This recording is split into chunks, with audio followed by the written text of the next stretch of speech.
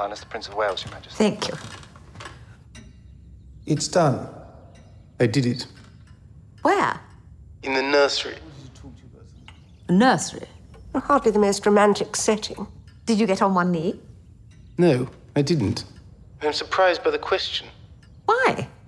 I thought in terms of rank, the Prince of Wales only ever knelt before the sovereign. He didn't say that. What did you say? I said it's a proposal of marriage, dear, not a show of strength. After all that, she'd at least accept.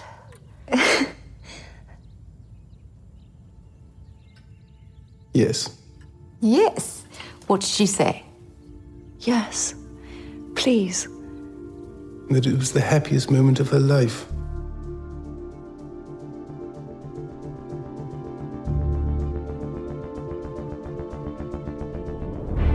Welcome to The Crown, the official podcast. I'm Edith Bowman, and this show will follow the 4th season of the Netflix original series, The Crown, episode by episode, taking you behind the scenes, speaking with many of the talented people involved, and diving deep into the stories.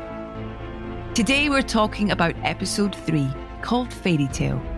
It's 1981, and Prince Charles has proposed to Lady Diana Spencer. The Queen decides to move the 19-year-old bride into Buckingham Palace to prepare her for life as a royal, while Charles jets off on an overseas tour. In his absence, Diana discovers the true nature of Charles's friendship with Camilla, and as the wedding fast approaches, what began as a fairy tale turns into a nightmare. We will cover specific events and scenes that feature in this episode, so if you haven't watched episode 3 yet, I suggest you do it now, or very soon. Coming up, we'll hear from the costume design team, Sid Roberts and Amy Roberts. I just shut my eyes and I thought, okay, imagine the wedding dress. What does anybody remember about that dress? We'll also hear from the incredible young actor who plays Princess Diana, Emma Corrin. And they took all the furniture out and then just blasted Cher. And I could just dance and it was so much fun. It was so much fun. But first, I spoke with director Ben Caron. Can we talk about Diana, please? We can. How did you feel going into this season, knowing that this was a focus of this season? It's not the entire focus, but it's very much kind of a big storyline of this season. How did you feel about going in there and the story of her that you were going to tell? Terrified. Arguably one of the most famous women in the world, and everyone has a different opinion about who their Diana is. So you feel like you're exposed to that. So it began with finding the right actor to play Diana. And she's perfect. She is absolutely perfect. I think she's perfect. Emma Corrin, that is. And it wasn't just that she looked like her, because in a way we've tried very hard not to cast people who are just lookalikes. Mm-hmm. She has that amazing ability to have strength of character and at the same time huge amount of vulnerability. Oh, there's so much I want to talk to you about this particular episode of Fairytale as well, because I think that there are just wonderful moments where you really dive into trying to explore how alone she is, first and foremost. That scene where she comes into the room and she gets it all wrong. Oh, whoa. Yeah. That's like... The umbilical cord has been cut. Literally, she's sort of going down that staircase and she's been handed over to the firm who take her to the palace, and then she goes to meet the family. And she walks in and she gets it all wrong. She gets all the etiquette wrong, the royal etiquette wrong. And it's painful. It's so painful. It was so painful to film, and it was painful to watch, and it was painful for everyone there in the room to make that and perform that. Now, I've been in situations where that's just part of, hey, welcome to our family. This is what we're like, and this is sort of part of what we do to each other. We rib each other. And get used to it, Yeah. because we like to do this and it's fun.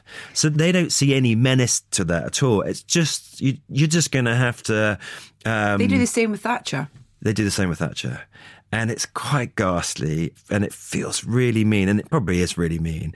And you feel for Diana. She is the sacrificial lamb in the centre of this family, who are sort of openly mocking her, pulling her leg in terms of getting it wrong. And it is very, very painful. Sorry. Your Majesty. Your Majesty. Royal Highness, I didn't see you there. Evidently not. I was the one telling the story. You ruined with your entrance. Sorry. This one next. Honestly. Sir. Your Royal Highness, if it's the first greeting, Right. then, sir. Now me.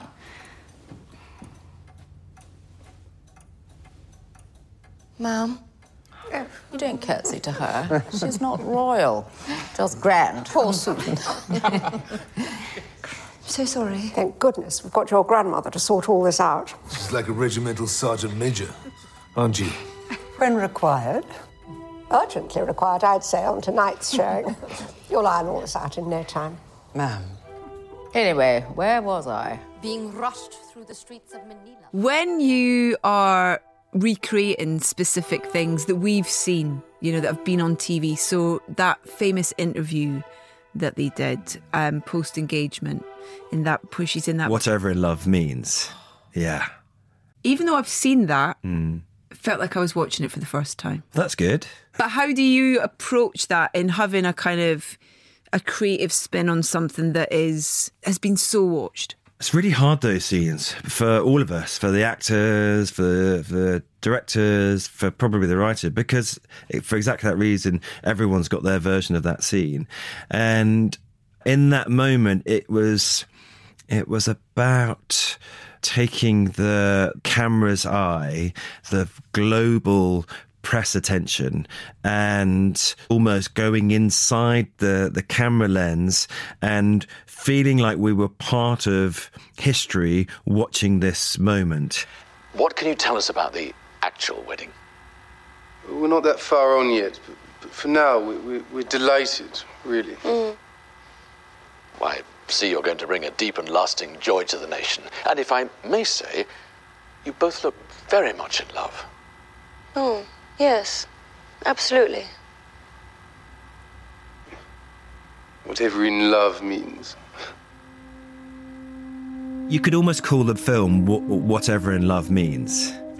You know, if it wasn't Fairytale, you could say Whatever in Love Means. And I think, just whatever in love means. Like, I mean, in that moment, he says that. Like, he's sort of caught off guard. They're both kind of caught off guard. And he sort of just comes out and they're like, what do you mean? Hang on, what? And so it's such a massive moment. Then you're sort of just left with that silence afterwards when they walk along that corridor, and he's like, okay, I'll see you at the airport tomorrow. Yep, okay. Yeah. There's no romance there at all. But it's really weird because I sort of think Charles is a bit of a romantic. Yeah. But in that moment there, I mean, I guess you're asking royals to express emotions in front of millions and millions of people. You know, I mean, they probably the furthest they go is they go stand on the balcony and have a kiss, and everyone's like, whoa! But like to declare your love in that moment, I'm not going to do that. I'm not going to do that. I'm not going to say 5, 4. I love her in front of someone, because that would be, we don't do that. We don't do that. So, you know, maybe there's a bit of that going on, but there's also probably a bit of like, I hardly know her. How on earth could I tell you that? I mean, we've gone on a few dates. The way that Peter has written Charles, I think, has really allowed us to see the complexities of the character. Yeah. And what The Crown does really well is show us the origins of those complexities. You know, here we've got someone who wasn't allowed to be with the person he loves. And I think Josh's performance really shows through this pain and internal turmoil. It's really painful. It's interesting you talk about the origins, because when the origins of the crown and that idea of love, true love, and not being able to be with the person that you love. And I think back to Margaret, and I think back to Peter Townsend, and I think about that pain and that struggle, which stretches all the way into when I see Helena and I see her looking at these Charles and Diana in St. Paul's for the rehearsal, and you see her looking at that moment, and then later on we come to the Jacobean scene where she sort of says they can't get married, and you feel that writing all the way back to season 1 too. It's extraordinary how these stories can keep repeating themselves, and much like our own families, the idea is that we are repeating the patterns of maybe fathers and mothers and grandfathers before that. And I think that's what makes it so relatable when you see these stories play out. And I think Josh has done such a remarkable job of showing us the true complexity of what it's like to be in that position, and the question of duty. There's a big theme running through Fairytale is duty, and you hear that horn that comes in throughout the episode. In many ways that's symbolic of that duty, that he is a reminder of what he is being asked to do.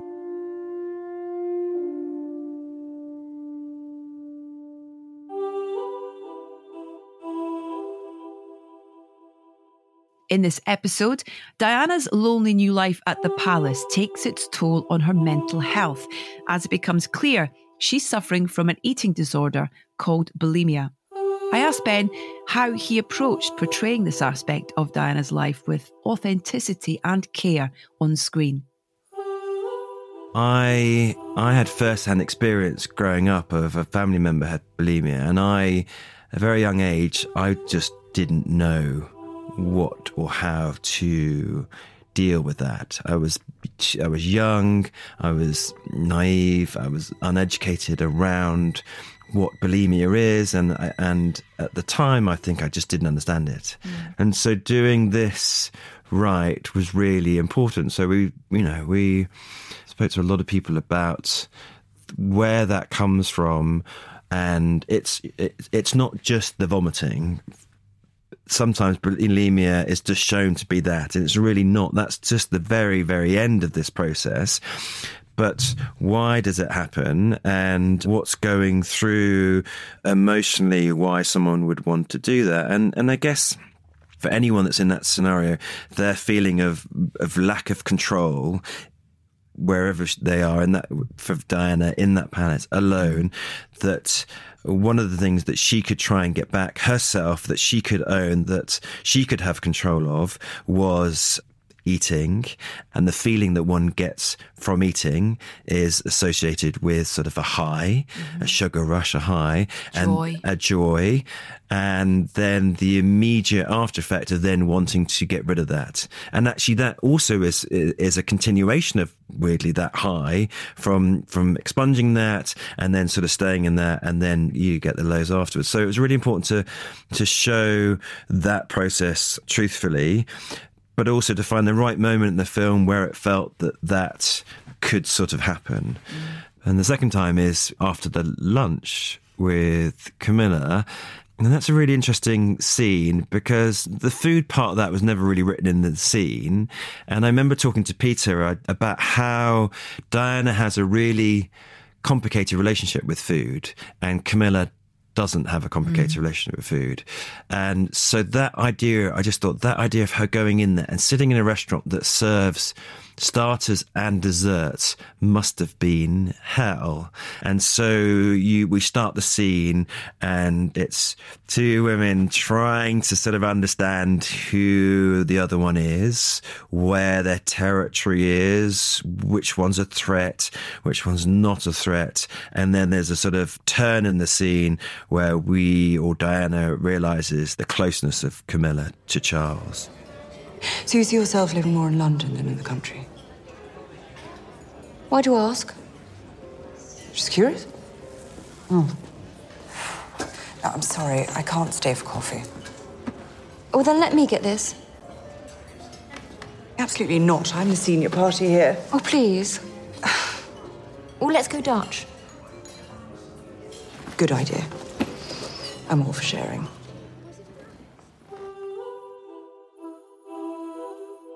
It's so tragic to watch all these things that she discovers leading up to that wedding day. And I think that you are all so brilliant in the fact that you cover the wedding in the way that you cover it. Because everyone's so familiar with the wedding itself, what people aren't familiar, and why The Crown is so good at that, is what was happening behind closed doors. What was it like on the day before the wedding? What was it like on the morning of the wedding? And then we have that amazing voice from the Archbishop. Put that against the imagery of Charles there, ready, dressed to step forward and do his duty. And then finally we see Diana in this dress that is sort of suffocating her. It's so big, it feels like it's suffocating her inside there. And then this walk away, which feels really ominous in a way.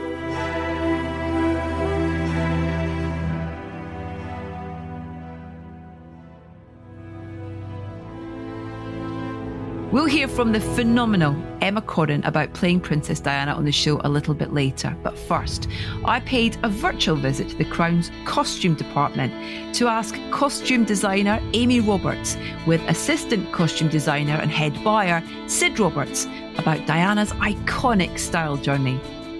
Almost more than any other character, Diana's done this journey, which is going to carry on in the next season. But you really go from that pretty, shy girl, just wearing ordinary bobbly jumpers, creased skirts, having a good time. And then she meets Charles, and then she's taken to the palace, and she gets got out, I think. Well, I think you always coin the term palacised. She gets palacised, which I think is a good one. Because there is this like slight Earl's Court, Sloane Ranger, Liberty print, young girl. And then gradually, when that relationship's starting to go toxic, the enormity of what she's got herself into, that royal world, which is so tough. I think she slowly started, very slowly, to flex her muscle and put on some armour. There's one piece of clothing in particular that I'd love to ask you about. It's I'm going to describe it as the llama jumper. It's the bright pink sort of Peruvian pattern jumper with llamas on it and coloured stripes, which we see in, I think it's episode 2, as she leaves Balmoral. And I've got to say, it is strikingly similar to the one that I remember her being photographed in of the real Diana at the time. I mean, there's a lot in this whole season that took my breath away, but it was like, that's the jumper! And actually, that's the one that we had made. So we got a pattern of that, selected all the colours really specifically to make it. Whereas the sheep jumper was loaned to us by the women who had originally made it. They'd got in touch with us and said, do you want the jumper that she actually wore? Wow. So I think the one she actually wore was in the V&A, but they gave us another one from the time. So yeah, the Peruvian jumper actually wasn't the original, but we had it made. When you see her in it, I know the reference for that is always when she's with Charles, probably in Scotland, I think. But we found a photo when she was just kicking around London, Chelsea or something, and she's wearing that jumper. So it was just a jumper she had in her cupboard. And so we were able to use it in different situations. She's so famous and photographed, but her outfits are so iconic. Not all of them, but so many of them. Is it a fine line between when you're trying to replicate something but give it a spin or a different fabric, or, it's got to fit the actor sort of thing? The big elephant in the room was always going to be the wedding dress. I think for me, I just shut my eyes and I thought, okay, imagine the wedding dress. What is anybody remember about that dress? So it's the colour, the volume, big sleeves, and a huge, great train. So I think let's get that across. And that hopefully will do it. Our job is to make a big nod towards it. What we did at the very beginning is read the scripts, and then I think we mapped out the moments where it did feel appropriate to do more of a replication. If you go there for those moments, it also means that in the other quieter moments or the private moments, it can allow you to have slightly more imagination and hopefully bring people there with you, because you've built a trust in going, this is accurate and this is what. So it allows for a different space for us in other places. Well, I love how even that first time that they meet, where she's in character from A Midsummer Night's Dream, and how you have chosen to dress her for that. I think that's just, it's so beautiful, and it's such a kind of almost wonderful interpretation of where she is as a very young girl. That was, like most of these visuals, was given to us by Peter Morgan's writing. I mean, that was all on the page of this strange fairy Midsummer Night's Dream creature. And so what a gift. First meeting with Diana is that, and that final look of her, that very final shocking scene. Look at that journey. Yeah, we spoke about that, didn't we, in terms of Diana being the one with the clearest kind of sartorial trajectory. Like, there's such a difference. Everybody else is more settled, so there isn't that kind of arc, that 10-year where you really see the difference between somebody growing up in the public eye. They grow up, their taste changes. And you really see a lot of that in episode 3, Fairytale. We see her from being at home with her flatmates to the engagement and moving into the palace. And also that scene with Camilla, where they go for lunch.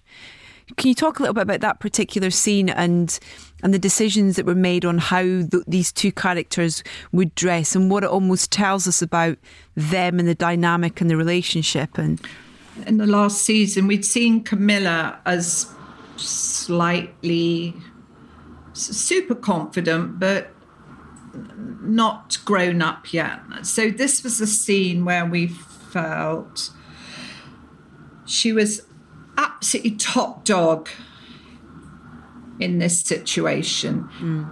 In this restaurant, she'd chosen it. She liked the food. And she was going to wield this power. So she had a great 80s suit, not wildly fabulous, but she's not the best dresser in the world. But innately, you know, the strong shoulders. And so against that, we had Diana looking, I think and hope, really awkward. So the suit looks ever so slightly too big to make her look sort of vulnerable and shy. And I mean, what a horrible position to be. So that was the aim. It's almost like she's playing dress up in a way, isn't it? Totally. Yeah. I'm going to put this grown-up, bit middle-aged suit on, and this is not working. And I'm just feeling wretched and awful, and actually worse and worse by the minute. And finally, it's time to hear from the breakout star of season 4 of The Crown, Emma Corrin. I was so excited to sit down with Emma towards the end of filming in her first interview about the show. I began by asking about the casting process. Yeah, it was absolutely bizarre. My agent's one of the coolest, most low-key, doesn't stress out people. And I got this call from her and she sounded so weird on the phone. I got this call from Nina Gold's office, and they've got like 5 girls who they're reading for Camilla. and they're chemistry testing them with Josh O'Connor, and they want to bring someone in to read for Diana. And they've asked if you're available. They just need someone to read her lines. Yeah. But, you're going to be in the room with all the producers and the directors and casting directors. And when I first met my agent, we were talking about dream jobs. And I'd loved season 1 and 2 of The Crown. I was just like, yeah, well, I feel like Diana would be the dream. You said that then? Yeah. Oh my God. I said that then in our very first meeting when I hadn't even signed with her. 2018, Christmas of 2018. Wow. Yeah. And so this call was mad. And then she said, well, it's kind of perfect because it's a complete no pressure situation. Absolutely, yeah. We've talked about how we think you would maybe be right for this role, so why don't you go in and treat it like an audition, but also it's not because there's no pressure on you. So you prepped for it? I prepped for it, yeah. Yeah, it was... And literally blew their socks off. I don't know. You know what? It was so much fun. And of course I'd just graduated uni. I hadn't done a job when I went in and did that. And then halfway through, the director said, oh, do you want to work on the scene a bit for Diana? And I was like, oh, okay. I remember finding the whole thing baffling because I didn't know particularly that was abnormal. Yeah. But I felt that something had shifted in the room, and I called my agent afterwards. I was like, Maya, I think they might have liked me. I don't know. I think something happened. She was like, Emma, you can't do this. There is no point getting your hopes up. They are so far from casting this part right now. Chalk up to a very good experience and just leave it. Good advice. Very good advice. And I think until the day I was literally offered the part, she continued to be I would get excited and hopeful because it was about 8 months or so from that point to getting the part. Back when you watched that first series and you were like, I want to play, why did you want to play Diana? Why was it in your head? So, this sounds so weird. So my mum, when she was younger, looked exceptionally like Diana. And when Diana passed away the same day, my mum got on the train and people fainted because they thought that it was her. Oh my God. It was a thing at school that people said that my mum was actually Diana, and that it was this thing that followed me throughout my life, weirdly, that not in any particular significant way, but it felt like there was something of a, I don't know, like a presence. Just a presence. That's exactly the right word. I was going to say spirit, but it's not as big as that. It was like a presence. And then obviously I loved The Crown, and if they kept making series, I was like, I assume they're going to get to that point. And yeah, I think it had maybe been someone in my family who'd mentioned it as a joke. Imagine if that happened. Yeah, who's laughing now? Who's laughing? Exactly. So you get the call, you've got the job. What was your prep then from the cameras rolling of working with this fantastic different departments that help? Oh, fantastic team. So, whether that's costume, who are just the best and best people. But then also the dialect coaches and movement as well, because there's one scene in the engagement press conference. You feel yourself almost watching it mimicking you, sort of thing, because that's what she did. That was the power that she had of pulling you in and kind of being with her. And you nail it. you nail it. Well, it was a lot of work and amazing, as you say, incredible people to be working with. Yeah. I mean, oh my gosh, I just feel like I've learned so much. Because with Diana, it's so in voice and body language you almost don't need to say anything. You could do a lot. And I think actually I do a lot with Josh. Yeah. Over the shoulder. Yeah, over the shoulder and the head tilt, which is a classic her thing. In terms of research, did you dive deep or did you kind of hold back? Because it's a rabbit hole. It's really, such a rabbit hole, and especially with Diana, because there are so many. You could read endlessly about her life. I'm basically a big nerd, and I got very excited by the fact that there's a research team. What a fantastic job! Yeah. They gave me this huge A4 Livre Arch file binder. So I read that and I read 1 or 2 bios. Tell you what has been on Netflix, Diana in her own words, was my Bible, is basically what I used completely. So I've watched, and that kind of takes the biggest moments from her life. Yeah. Apart from that, I then got a bit saturated with it. Yeah. Mm-hmm. You can only read up to such a point and it kind of stopped being that useful. We were joking to Josh about the fact that his mum texts him after an episode and goes, okay, did this really happen? Exactly. Happen? This is Peter's interpretation. That's the thing. You have to take what you can from the research, but also there's so much more that you discover actually just doing it. I'm sorry, this tour hasn't come at a good time. Oh, I'll be fine. Locked up in the palace on my own. It's not for long. 6 weeks. Oh, to fly by. I doubt it. Anyway, I'll see you at the altar. I've asked Mrs. Parker Bowles to get in touch with you. Your ex? Why would you do that? Because she's great fun. I just thought, if ever you wanted company, she's the best company. What about with you and Josh in terms of finding that chemistry? Because it's such a specific... It's such a specific chemistry. Yeah. It's kind of like it's there, but it's not... It's also not there at all. It's a very interesting thing, and I actually don't know if you can really put it into words. Because it's so hardly romantic. It's like a tragic chemistry, I guess. It's real Shakespearean, isn't it, in a way? Yeah, It's that's kinda... such a good way of putting it. But also, I think because we know the outcome. Yeah. So it's kind of so the tragedy's there before we even sit back and enjoy these wonderful performances. And that was quite hard for me and Josh to do. It's something we made sure we were very aware of, especially in the early days, of not playing the ending. It's even in Peter's stage notes, she's celebrating her engagement with her flatmates. And in the stage notes it says, crushed out, all in one bed together, exhausted but still giddy, delirious, ecstatic. It's a complete fairy tale, and it's worth making a note of this moment because this is the happiest we'll ever see. Oh, it makes me want to cry. I know. That was an incredible thing to read. I completely know. I remember reading that, and I don't think I'll ever forget it when I read that. Because that, I think, set the tone for me of what this series was going to be about. Of capturing her innocence, of her hope, of her honest conviction that she would be saved, because her childhood had been so awful in many ways, that she would be saved by this, and her happiness, and then the complete decline into sadness.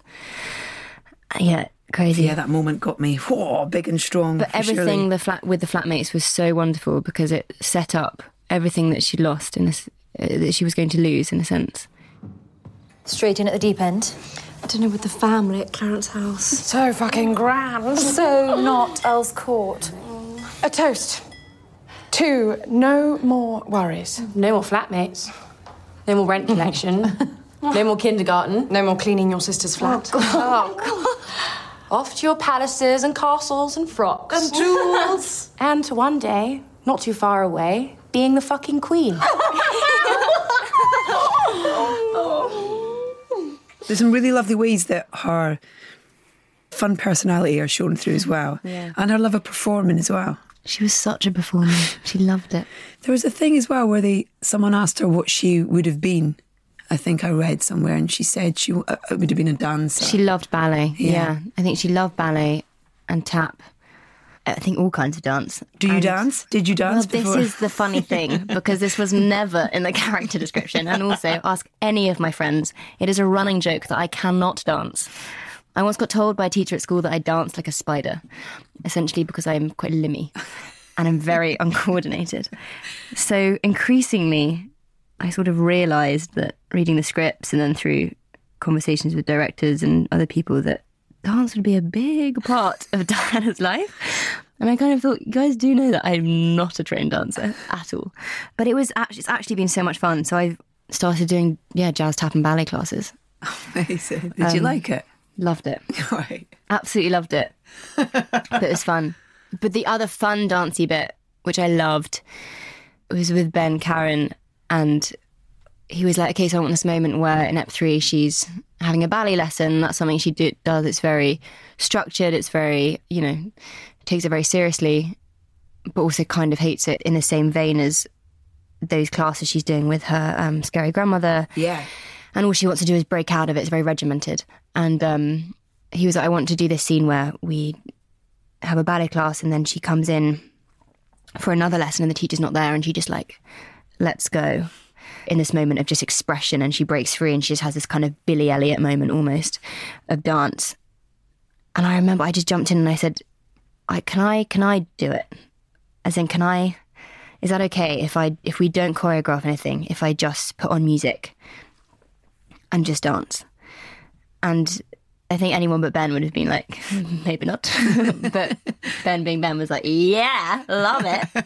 And so then they sent me some song recommendations, but I really wanted to dance to Cher, Do You Believe? Yeah. There's an amazing theatre group called Deviate.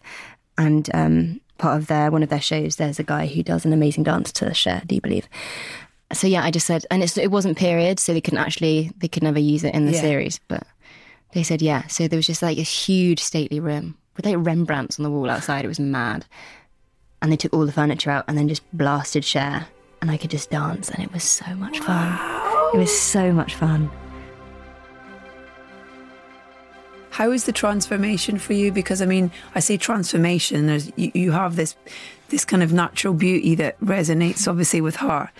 But in terms of turning into the character, did you enjoy that side of it? You know, with the costumes and the wigs and all that kind of thing. I'm so fond of the wigs, and it's so fun. Everyone is. Even Tobias was like, he wants to take his eyebrows with him when he goes. That's brilliant. So funny. Weird bleached eyebrows. Yeah, but do you enjoy that side of it? I love that side of it. Does it help as well?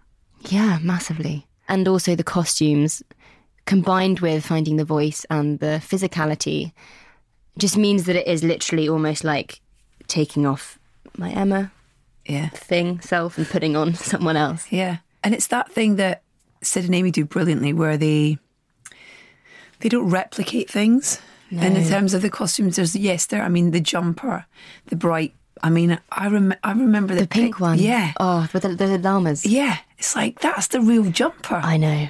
But that, as you say, it's very clever because they don't replicate. Because as with everything with this series, that's not the point. The point is to find the feeling, I suppose. And remind people. Exactly.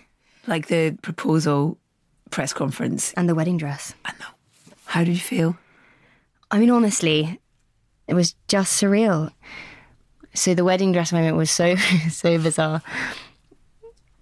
Obviously no one had seen it on.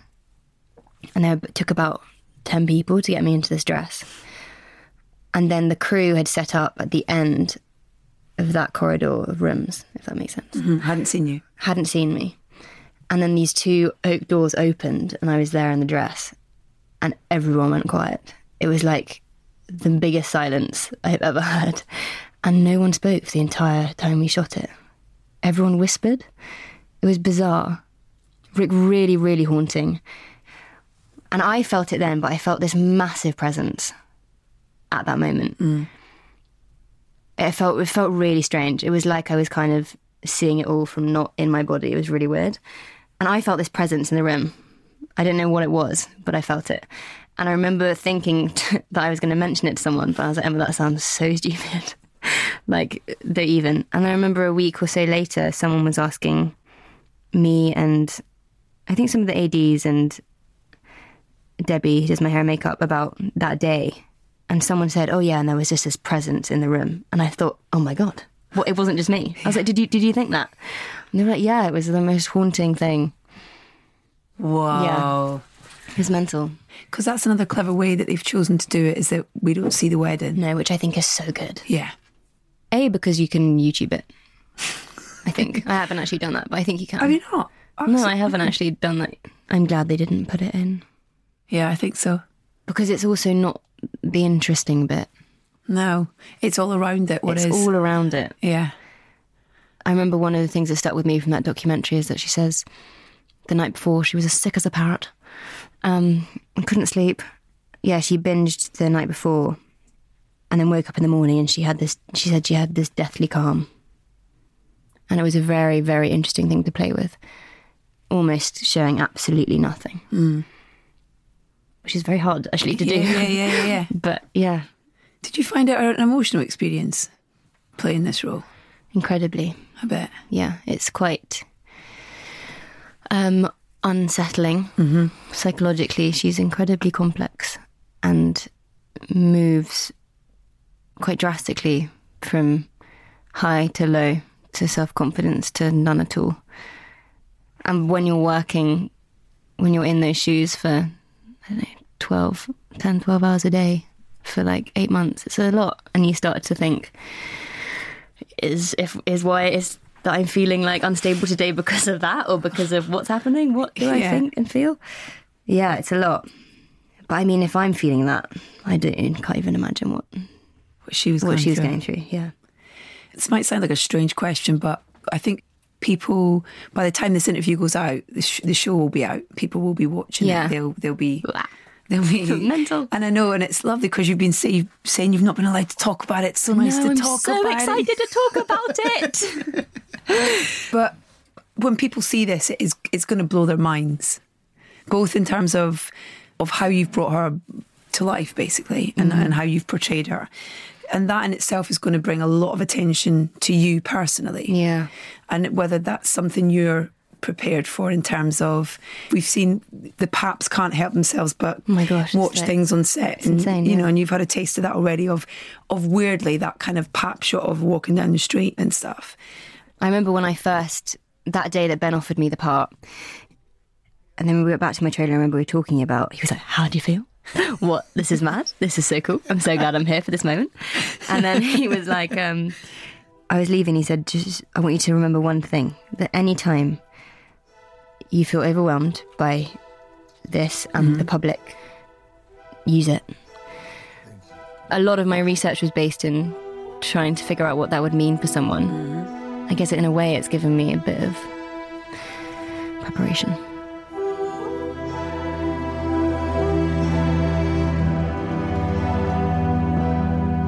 Here is the stuff of which fairy tales are made.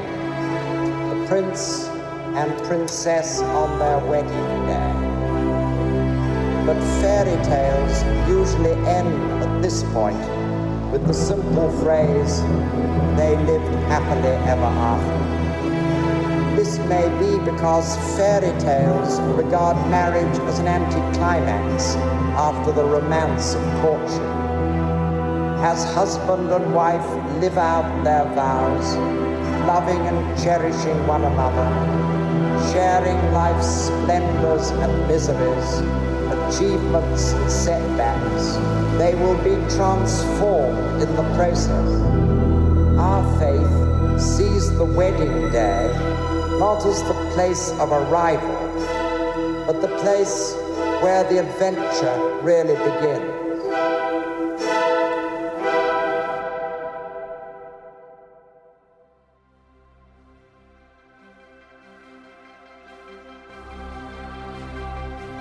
I'm Edith Bowman, and my special thanks to our guests on this podcast, Ben Caron, Sid Roberts and Amy Roberts, and Emma Corrin.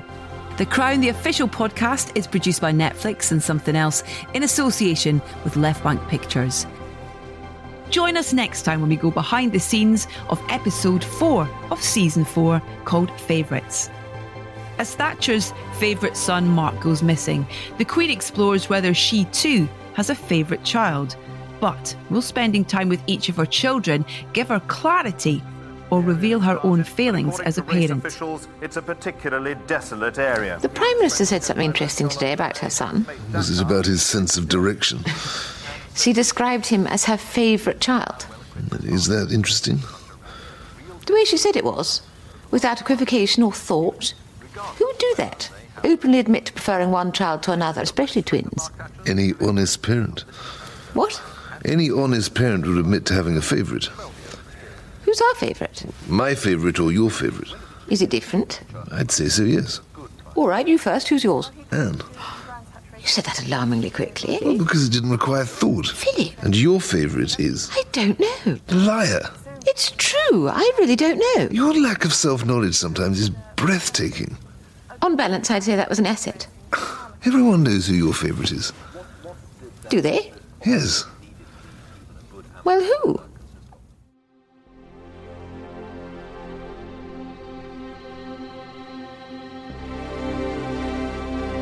Subscribe now wherever you get your podcasts.